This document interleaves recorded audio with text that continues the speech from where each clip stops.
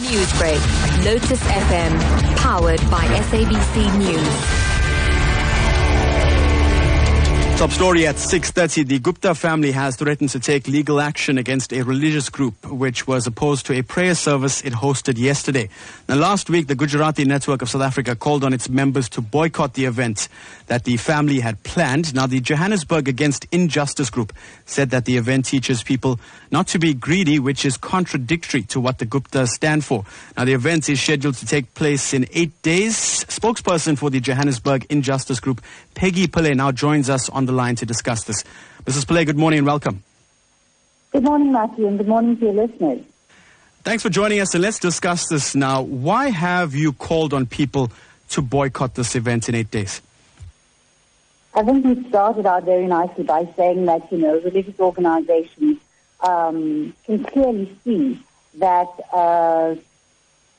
the behavior of the Gupta family is completely contradictory to the teachings of the religious discourse that they've planned for the next 8 days. And that is the primary reason is that we are asking people to think about this, to not attend the function in protest against this kind of hypocrisy.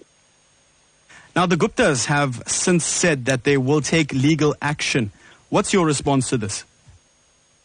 Legal action to what end? We are a group of activists who have a constitutional right to protest, which we did so peacefully. And I don't see any reason or any reason for the Gupta family to want to take us to court over this, or to press any kind of charges against us or to seek any kind of legal action. In fact, after the episode of yesterday, or the day before, I would imagine that the only organizations that have any recourse to the court are going to be organizations like the Gujarati network and Johannesburg Against Injustice for the kind of violence that was perpetrated against us. Now, you mentioned peaceful protests and also understand that some of your members were attacked during the boycott, but you did continue to protest. Can you tell us about that? Well, yes, as we indicated, we had made a decision to peacefully and silently protest at the event that was happening. So we stood on the side with no blockage of entrances, with no words spoken at all, and had only just been there for about 10 minutes, when a combi load, in fact, 2 combi loads of Black First Land First individuals lunged at all of our activists, who were protesting.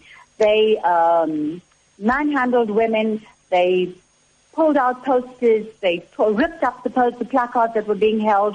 They swore at people. They attacked one of our white youth members.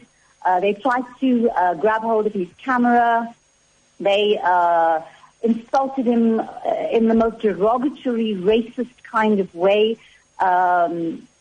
They hurled accusations at all of us who were standing there. I'm not sure where these people get their information from, but I can guarantee you this, that despite all of the violence, we will continue to do what we're doing, and we'll continue to stand up for what we believe in. Black First Land First needs to really start getting some evidence to back up what they say.